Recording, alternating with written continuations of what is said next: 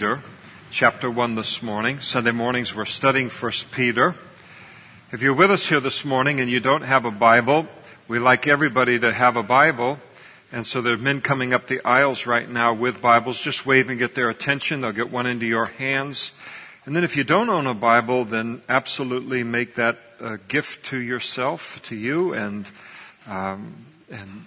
become a great student of this wonderful, wonderful book. 2 Peter chapter 1, beginning in verse 12. Peter writes, inspired by the Holy Spirit, "For this reason, I will not be negligent to remind you always of these things, though you know and are established in the present truth. Yes, I think it's right, as long as I'm in this tent, to stir you up by reminding you, knowing that shortly I must put off my tent, just as our Lord Jesus Christ showed me. And moreover, I will be careful to ensure that you always have a reminder of these things after my decease." Let's pray together. Father, thank you for Peter's life. Thank you for your faithfulness to him. Thank you for thinking of us 2,000 years later as you ministered in and through his life. We thank you for the voice of your Holy Spirit through his letters. Thank you for all that's contained in these verses, Lord, that we so desperately need to know. And we pray that your Holy Spirit would be very strong in our hearts this morning, very strong in our midst in this place today, to think that we can hear you from the throne of heaven right in this room. Lord, we're amazed. We thank you for that privilege, and we ask for you to do just that in each one of our lives. We give you praise in prayer, as we have just done in song, for your love for us. Thank you that we need never doubt it.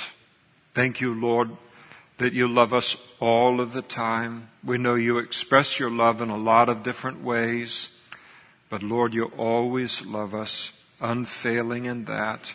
And we're humbled by that, and we're grateful for that. And we need that, Lord. We thank you for the greatness of your love. We thank you for your faithfulness to us, Lord, over and over and over again. We give you praise this morning. So thankful that you are our God, and that when in our search for God, that you are the God that we discovered. We couldn't improve upon you in any way, Lord. We are so thankful to know you and to be your children. And we thank you in Jesus' name. Amen. Please be seated.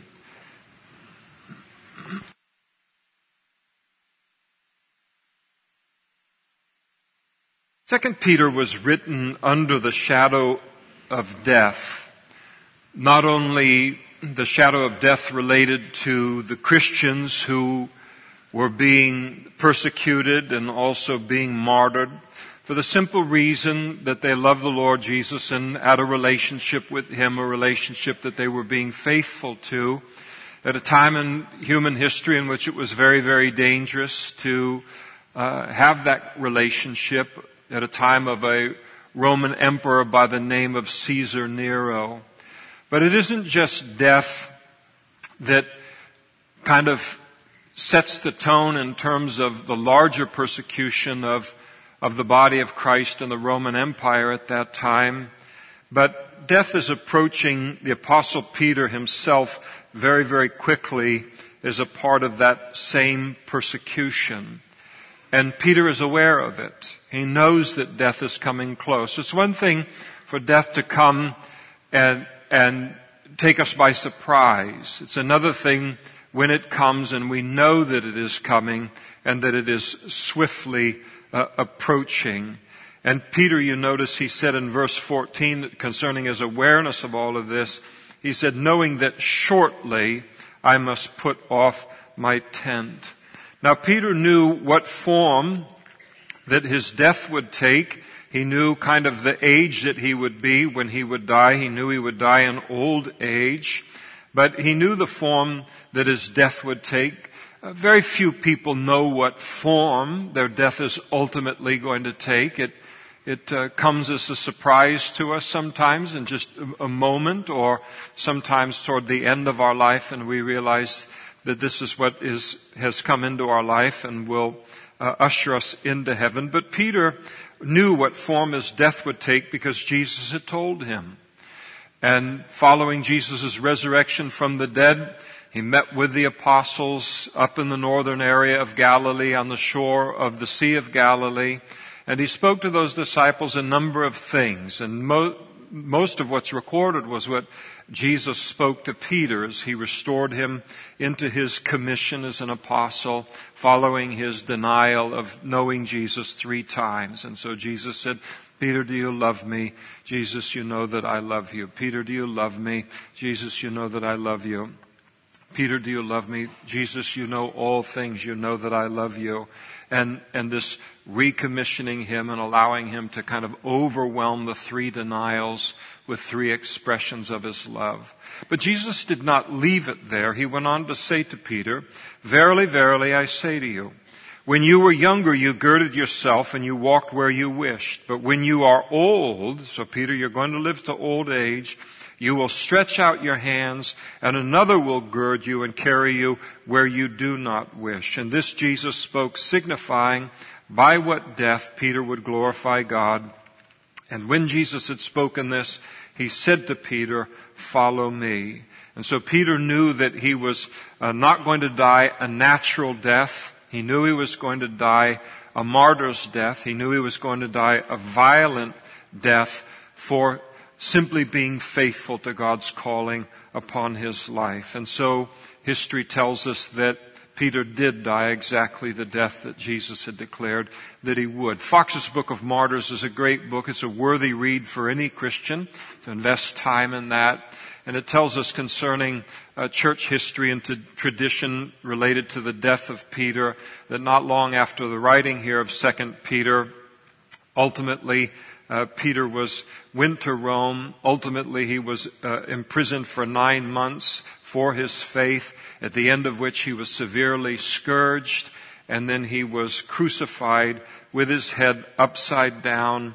It is said that he requested that position, not considering himself worthy to be crucified in the same position as his Lord. It's hard for me to picture in my own mind and my own heart to picture this man that I love so much through the Scriptures. I mean, I'm separated by 2,000 years of history, separated from him at this moment between being here on the earth. He is in heaven. But we come to love him so much from the Scriptures, and it's hard to think of him and visualize his dead body upon a cross hanging upside down as a part of a Roman persecution against Christians for simply being faithful to the Lord.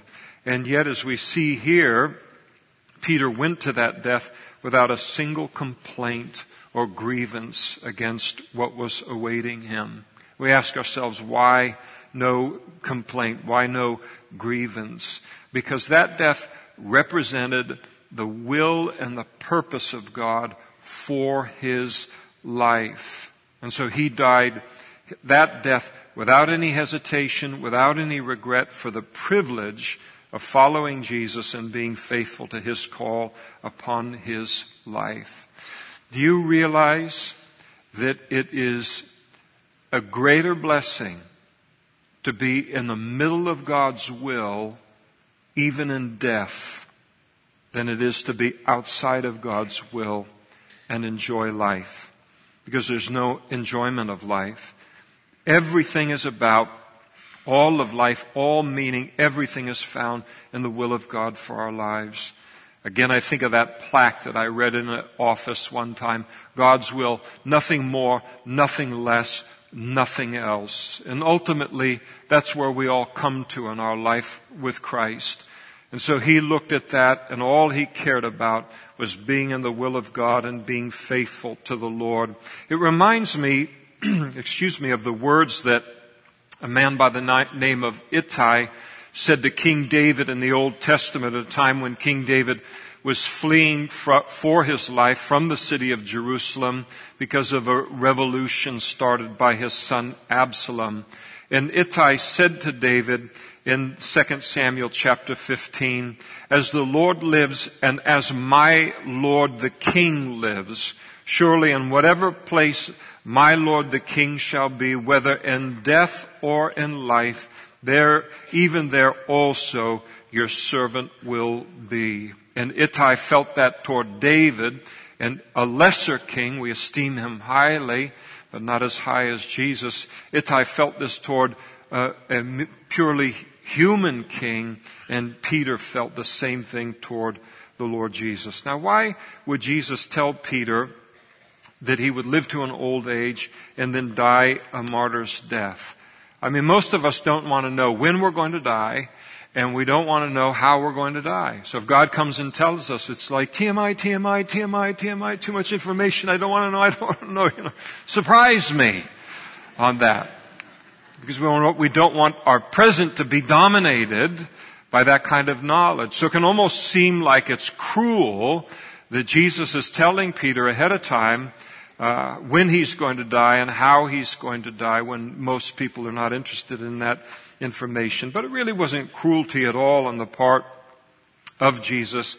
Jesus was communicating to Peter after following his 3 denials, "Peter, you're going to be faithful to me to the end. You're going to live to be an old man. They're going to threaten you with crucifixion. And ultimately, you're going to die crucified upside down. That's the plans they have for you. And yet you will go through all of that, facing the worst death that can be meted out on another human being. You will face all of that and never deny me again." And what we could consider as being kind of hard news or a difficult thing for Peter to hear wasn't difficult for him to hear at all.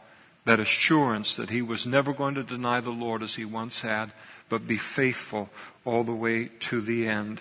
It's interesting to notice, too, that Peter likens his death, the death of a Christian, to putting off this tent. And he repeats that phrase twice, once in verse 13 and then again in verse 14.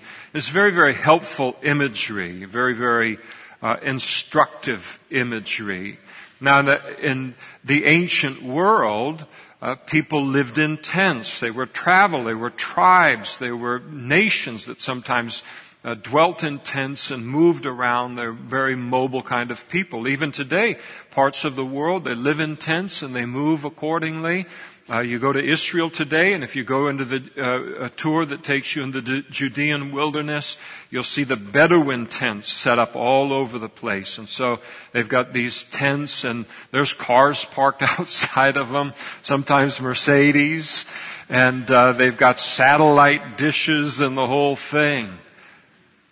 I'll tell you, when I lived in a tent as a kid, that was a real tent. Not like tent living today, satellite dishes and Mercedes, oy vey. But they do.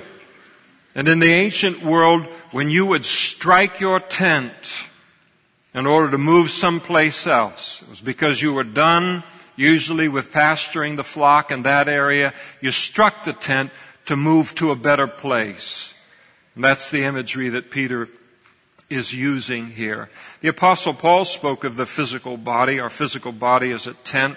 2 Corinthians chapter 5. "For we know," speaking to us as Christians, "that if our earthly house, this tent, this body as a tent, is destroyed, we have a building from God, a home, a house not made with hands, that's eternal in the heavens." And so this body that we have, it's temporary. We don't think of it as temporary, but it is temporary. And that's what we inhabit. The thing about a tent is if you've ever had one over time, they don't hold up like houses hold up. I was talking one time, we were doing a trip to Israel, and there was a building inspector from San Jose. He attended the fellowship, and he was on the trip, and we're looking at these things, these buildings of hundreds of years and ruins of thousands of years ago. And I said, "How long do we build houses to last in the United States?" He says, "Well, the codes are such that a house is intended to last at least 100 years. And, you go to Europe and they build them for hundreds of years. And that's kind of the idea with it. But because our nation is so young and we still haven't finalized our land use, that what is a neighborhood in one generation may be torn down for an industrial park or a factory in the next generation, or vice versa. So we don't build houses for forever, because that's just where we are in the history of this nation. But a tent is temporary. And a tent wears out. You take it up, you take it down, you move, you use it, and pretty soon holes are developing in it, and it starts to fall apart. And one day, if the Lord should tarry, the Bible teaches for us as Christians that we're going to lay these tents, these physical bodies down, and that will result in us not being, as Paul wrote, a disembodied spirit as a result of it, but in order that we might be further clothed with a body that is made for eternity and that is made for heaven. And so these are the things that Peter is thinking about as he writes this letter. Now, there's something about the approach of death that really does simplify life in a very, very good way. And the approach of death, when we know that death is approaching, when that happens in our lives, it has a way of refining things down in our lives to where we identify what are the most important things in life.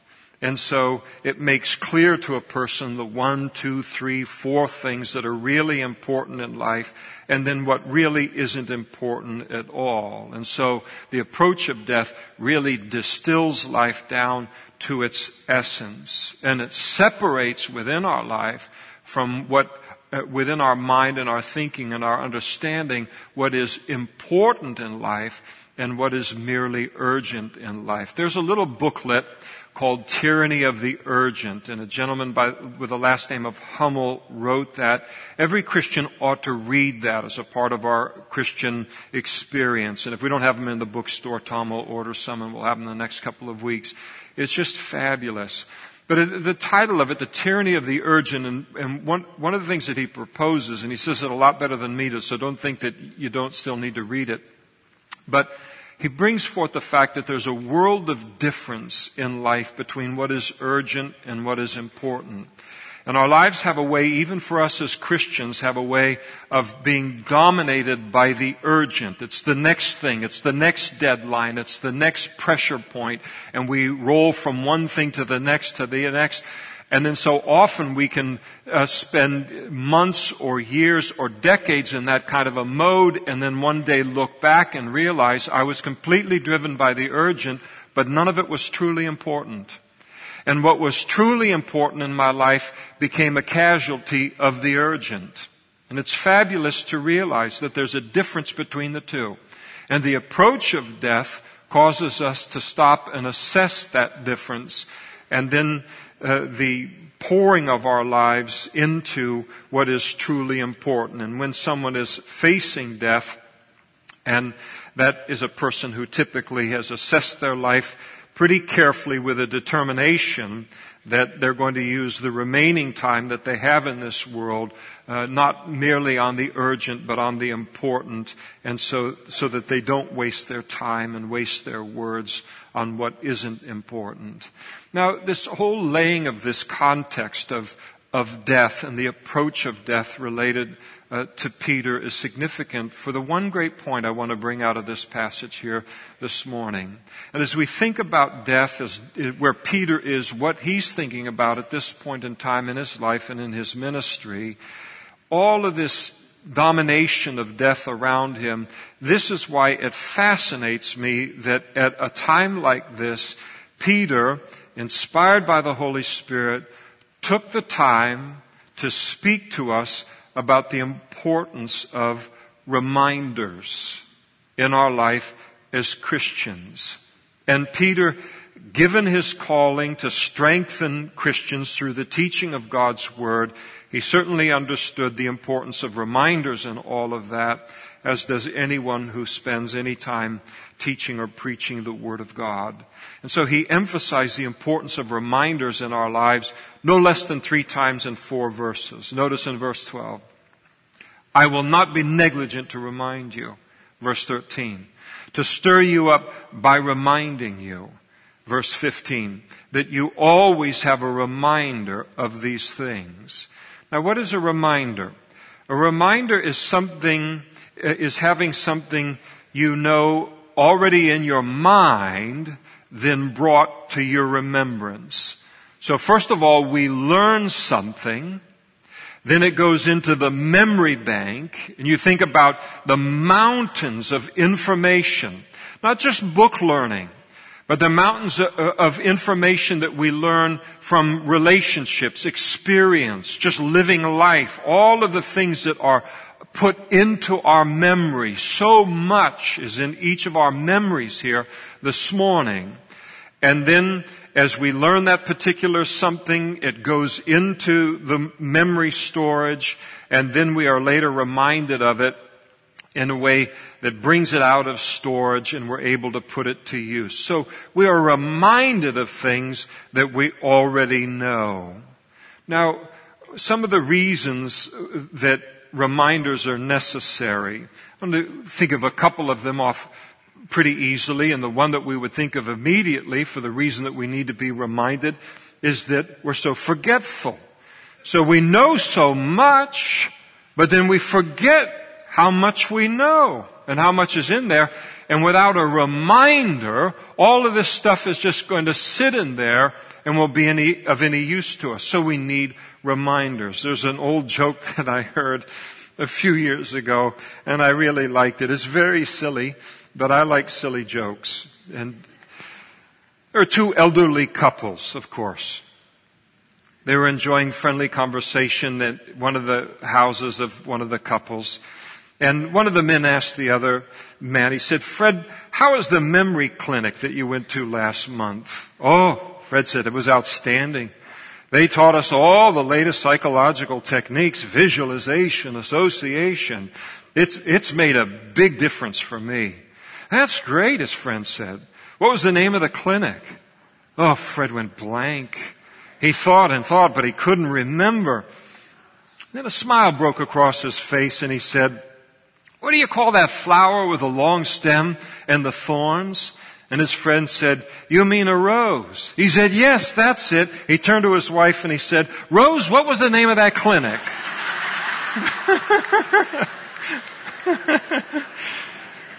Some of us laugh because it's come down to that. Others of you laugh because you think it's so crazy and ludicrous. Boy, the joke will be on you one day. We won't rub it in now. I also like the story of two elderly women.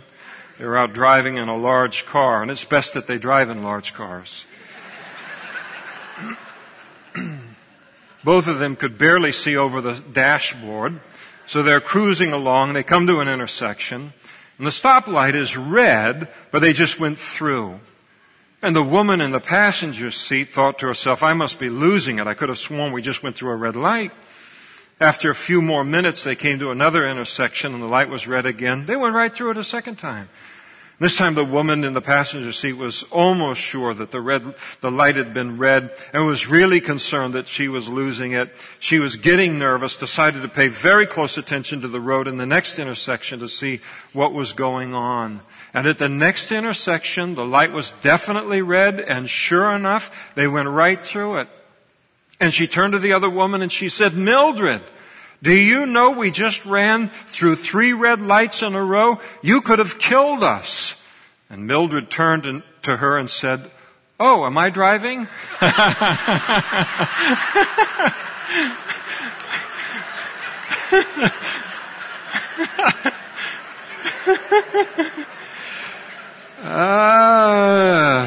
Drive defensively, people. Drive defensively. So there's a lot that's stored up here, but we forget what's in there. And so even those of us with the best of memories, we find ourselves resorting continually to the equivalent of tying a string around our finger. And you think about how much of life is tied to reminders. And why do we need reminders except that we forget? So we have alarm clocks. We have sticky notes all over the house.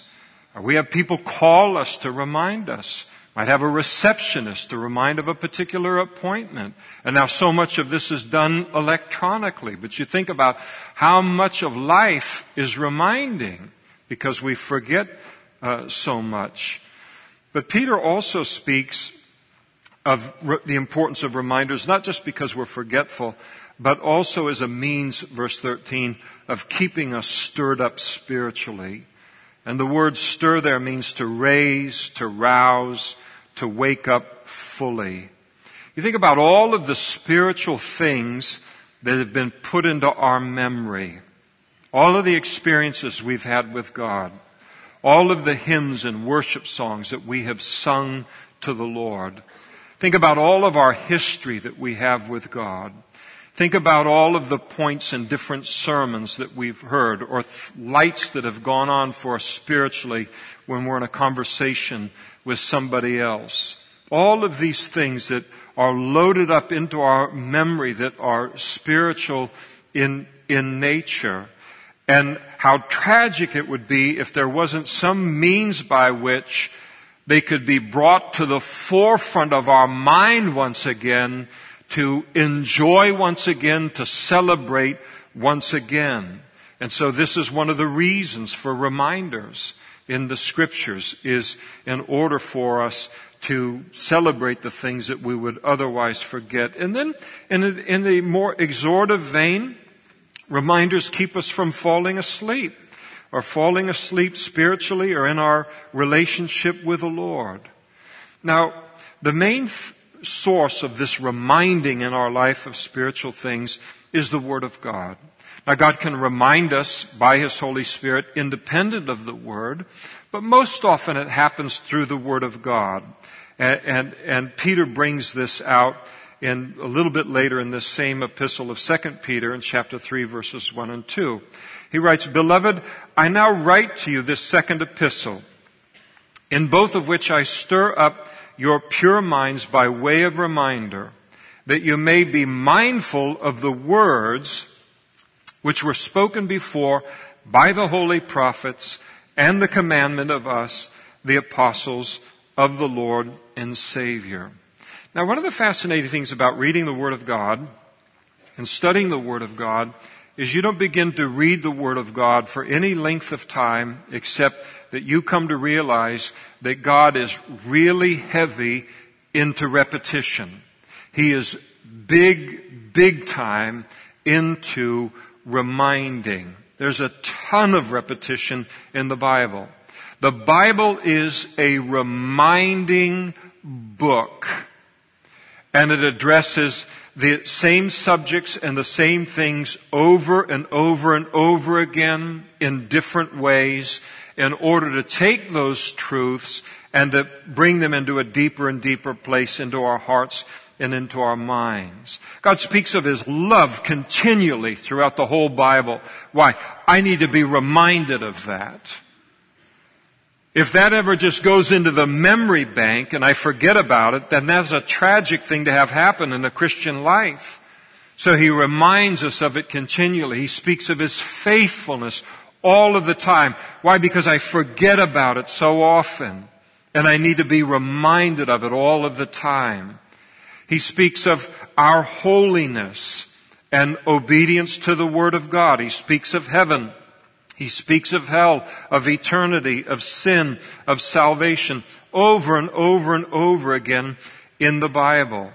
One of the great things about going through the Bible and reading it from Genesis to Revelation, whether we do it on our own as a part of our devotional life each morning, and we say, okay, I want to read through the Scriptures each year, or like we do on Sunday nights here. We certainly don't go through the Bible in 1 year around here on Sunday nights, a Bible study. But we study the Bible all the way from Genesis to Revelation on Sunday nights. Two very significant things are happening when we do that. Number one, we are learning everything that is in that book. And number two, we are learning it in the exact proportion to which God wants those things to be taught. that He knows we need to hear those same things. And some things He teaches more or less periodically. Some things He teaches and reminds us of, it seems, every third page of the Bible. But He does it because He knows us so well and He knows what we need to hear over and over again. Now, the funny thing about Bible teachers or pastors, people like me, is that we all have our hobby horses. We're just like everybody else. We have things that are of more interest to us than maybe something else. So sometimes you can go to a church that maybe doesn't go through the Bible from one end to the other, or go through a book on Sunday morning. And so that pastor's responsibility each week is to find a passage in these 66 books that make up this Bible, each week a new passage and a new lesson to bring forward. And one of the challenges that a pastor in that kind of place faces is the fight against his interests or his hobby horse. And sometimes you can go into an environment like that and you notice that this man teaches the same sermon every week, but it's just a different text. He somehow works his hobby horse into it every single time. And it's a tendency in me. It's a tendency in everyone. But going through the Scriptures keeps us from falling prey to that kind of thing. Then we hear everything that God wants to say, and we hear it with the frequency that God knows that we need to hear it with. All through the Old Testament, God set up memorials. And what is a memorial except a reminder? The rainbow is a memorial of God. After the flood at the time of Noah, God made a covenant with Noah that He would never again destroy the earth by flood. And He sealed that covenant by establishing a rainbow after it rains. In other words, so that we know that every time it rains, we don't all brace and go, oh no, is it going to be 40 days and 40 nights and we all get wiped out? It's a reminder that God will not destroy the earth by flood again. Fire, yes. Flood, no. The pot of manna placed in the Ark of the Covenant was to remind the children of Israel of how faithful God had been to them in the 40 years of wandering in the wilderness, when they had been bad boys and girls, and He had still been faithful to them. And that pot in that Ark of the Covenant was to remind them of what they would otherwise forget, and that is the great faithfulness of God and His grace in their life. I was just reading this week in my own reading of the Scriptures in the book of Joshua, where the children of Israel crossed from into the promised land, and God caused the Jordan River to be stopped up for a time miraculously to allow the children of Israel to go into the promised land on dry ground. And the Lord spoke to Joshua to instruct the leaders of the 12 different tribes that they were to each take two great stones. Each of them put one stone in a pile, 12 stones in the middle of the river, and then one stone in a pile of a monument of 12 stones on the outside of the river on the side of the promised land. And then He restored the flow of the river. One became invisible and one was a visible reminder. And He told them why. So that when your children see this monument and they ask, what is the reason for that monument? That you will be reminded of the miraculous thing I did here and instruct your children in what I have done. So it was to remember the miracle. The Feast of Passover, the Feast of Tabernacles were established as memorials. If you go back, especially in the Old Testament, and you look at how much is memorial. It's a huge portion of the Bible is memorial. And why so much remembering, except that He knows how much we're prone to forget. Even without the aging process, our minds become great forgetteries. Then you go into the New Testament. There's the greatest memorial of all, the Lord's Supper. Jesus Himself said, do this in remembrance of me. And one of the things about the Lord's Supper is it helps Christians and it helps churches, people like us, to keep the main thing, to stay centered on the main thing. And the main thing, I use the word loosely, is Jesus and a personal relationship with Him. Can a church lose sight of the fact that Jesus and a personal relationship with Him is the main thing? Oh, yes. Can an individual Christian lose sight of the fact that this is all about Jesus and a personal relationship with Him? Yes, we can. Easily, readily. And that's why I think that the Lord's Supper is a supper that is kept on a regular basis on the part of Christians all over the world, because we're prone to forget that. And the Lord's Supper helps us not to forget that, because that's the one thing we cannot forget. I'd like to close with a couple of applications related to reminders this morning. The first one is that no matter how mature or how established we may be as a Christian, no matter how much spiritual truth we know, we are still in need of reminders. And there comes a point in time as a Christian where we walk with Him a long time, we attend church for years, we attend church for decades, we hear a lot of Bible teaching and instruction of the Word. In our own devotional life, we are studying the Word of God and reading it. And so there comes a point in time for virtually all of us who are serious about learning the Bible, where when we come into an environment like this, for instance, the teaching that we're going to hear is going to be less hearing something for the first time and being impacted in that way, to now being reminded of truths that we already know, and oftentimes we know very, very well. And there comes a point in time where it isn't very often that we say to ourselves, "Oh, I've never heard that before," or "Oh, that's the first time I've heard that."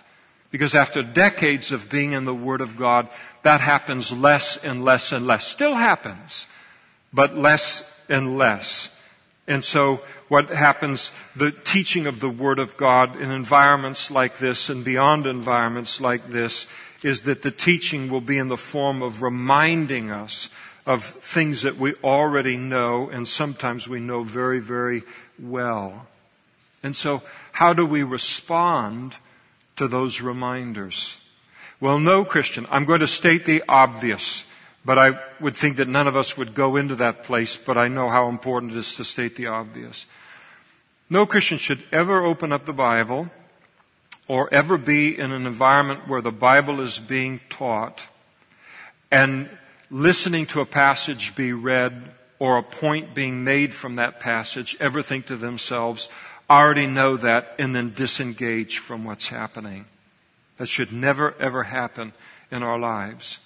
Even though we know the truth and sometimes know it very, very well. The response to the Word of God when we come to that kind of a place in our Christian life is to learn to embrace the reminder as fully as we embrace the truth the first time that we heard it. There is a side of me that wishes that every time I read the Bible, that it was as if I was reading it for the first time. So that it would have that kind of impact upon me, that wow factor that it had upon me as I read that. And so there's one side of you, a misguided side that could even wish for that kind of thing to happen in our lives. But then there's another side of us who realizes that to come to fully appreciate something in the Bible, to fully understand something in the Bible, and then in that understanding then to appreciate that truth about God, and then to allow that to take us deeper in our relationship with the Lord, that it takes a lot of repetition and reminders for that to happen. And when the Holy Spirit is the teacher, we can sit in a room like this in the privacy of our own heart. And a passage can be read or a point can be made related to a passage, even something that we already know.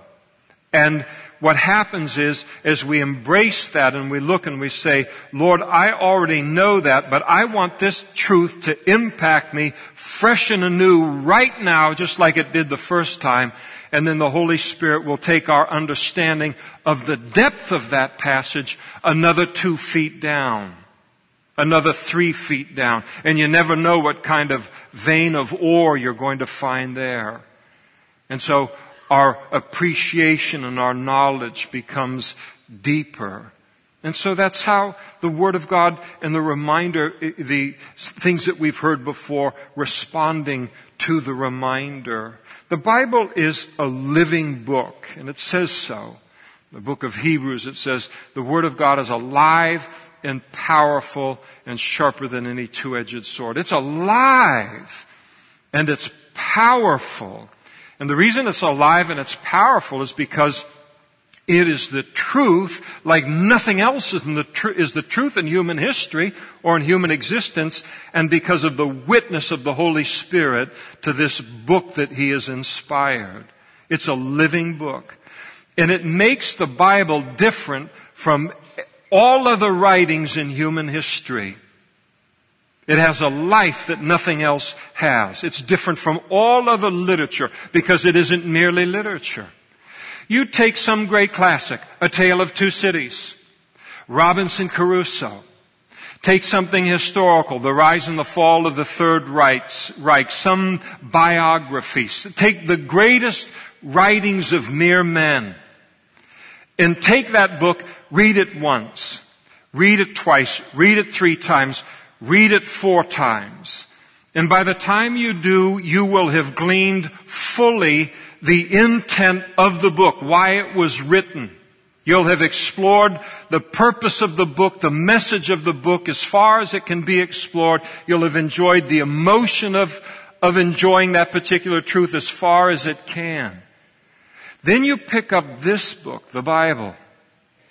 And if we were able to read it every year for 100 years, there's the knowledge that we would be simply scratching the surface in terms of what is being communicated through this book. It's alive like nothing else is alive. And so there'll always be room to go deeper in our knowledge of the Word, deeper in our understanding of God and our appreciation of God, deeper into a deeper place concerning the truths that we already know. And so whenever and one of the great things about that too, in terms of it, the Bible being fresh and being new, is that every time we turn to it, we're not the same person we were when we opened it before. Every passage we hit in the Bible. Sometimes we hit a passage in the Bible and we'll read that, and sometimes it'll be months or years before we read that again or we hear it taught.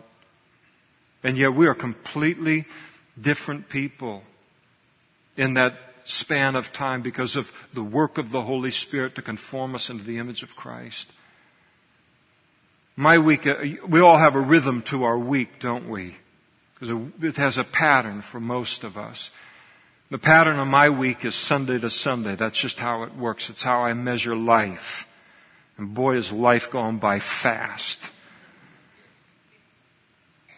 But every time I come up behind this pulpit on a given week, I feel like I'm a brand new person. I have been through so much with the Lord in the previous week. So much has happened in my life. He has said so many things. I know it's true of your life as well.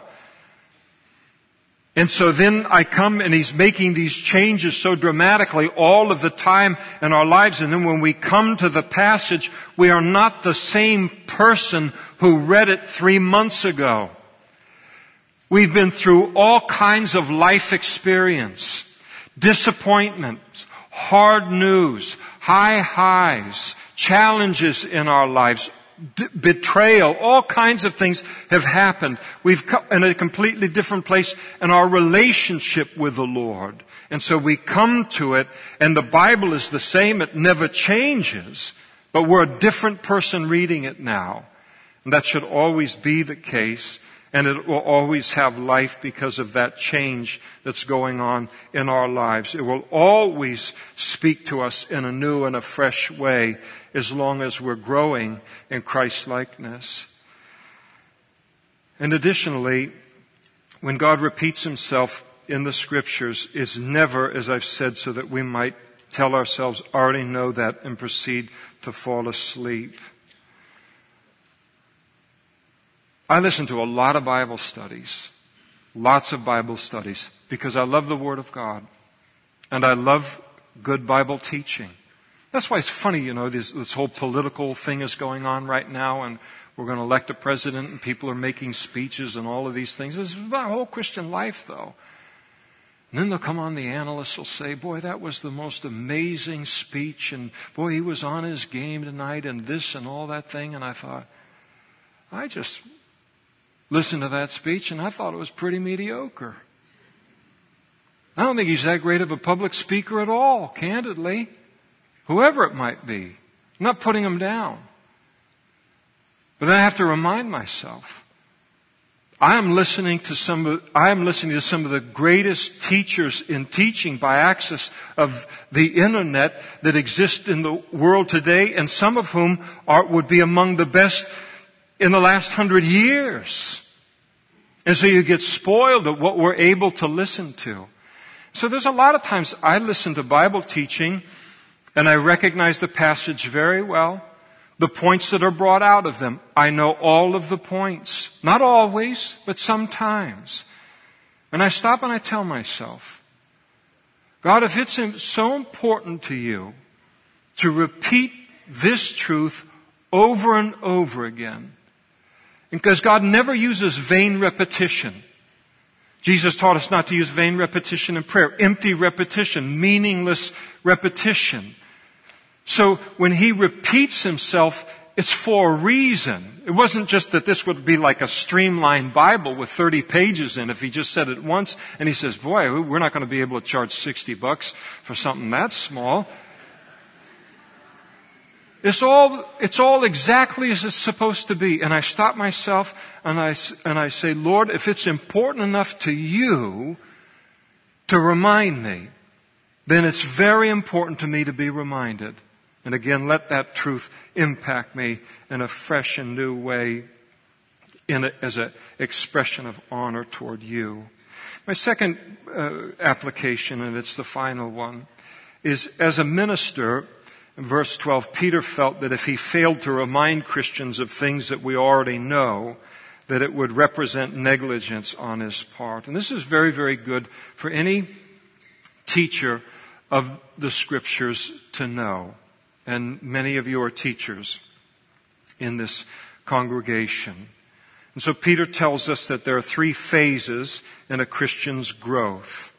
First, we come to know. Second, we then become established in what we know. We begin to live and obey what we know. And then third, we have a need to be reminded. And sometimes when we start teaching the Bible, can almost be, in some of us, this terminal self-consciousness of the fact that I am about to teach a Bible study and that virtually everyone in the room is completely familiar with, could probably teach it themselves, and is going to know all 3 points that I'm going to bring out before I even bring them out. And then you can become paralyzed by that. And so often a new Bible teacher will do something like this. They'll come in the grips of having to find something novel in the passage that nobody's seen before. Some nugget that no Bible teacher and the inspiration of the Holy Spirit ever seen in this passage, and now I'm going to bring that forth to you. If you ever discover something in a passage of the Bible that no one has ever discovered before, in 2,000 or 3,000 or 4,000 years, just back away very slowly from that Bible because you're about to teach error. And we just try to spare you that. These truths have been taught over and over and over again to every generation of God's people because we need to hear it. And so, but there can be that thing of, I've got to find the super something or a way of looking at this passage like nobody has seen before. And then everyone who knows the passage goes, boy, is that guy mutilating this thing. If he'd have just said what it says, my heart would have been blessed here this morning, or wherever the context might be. Like Peter, in our teaching of the Word of God, there's a need to grow in our calling where we come to appreciate the need for repetition and the power of repetition and how important it is to God and how important it is to His people that we hear things that we already know over and over and over again. And with a little bit of experience, we come to realize that, and then we lose our self-consciousness, and we realize that the body of Christ, myself included, we are not in need of any new truths, but new experiences in the old truths. That's an old saying, and I believe it. And the Apostle Paul believed it. He wrote in Philippians chapter 3, verse 1, he said, "Finally, my brethren, rejoice in the Lord. For me to write to you the same things is not tedious, but for you it is safe." God reminds because we need to be reminded. Let's stand together and we'll pray.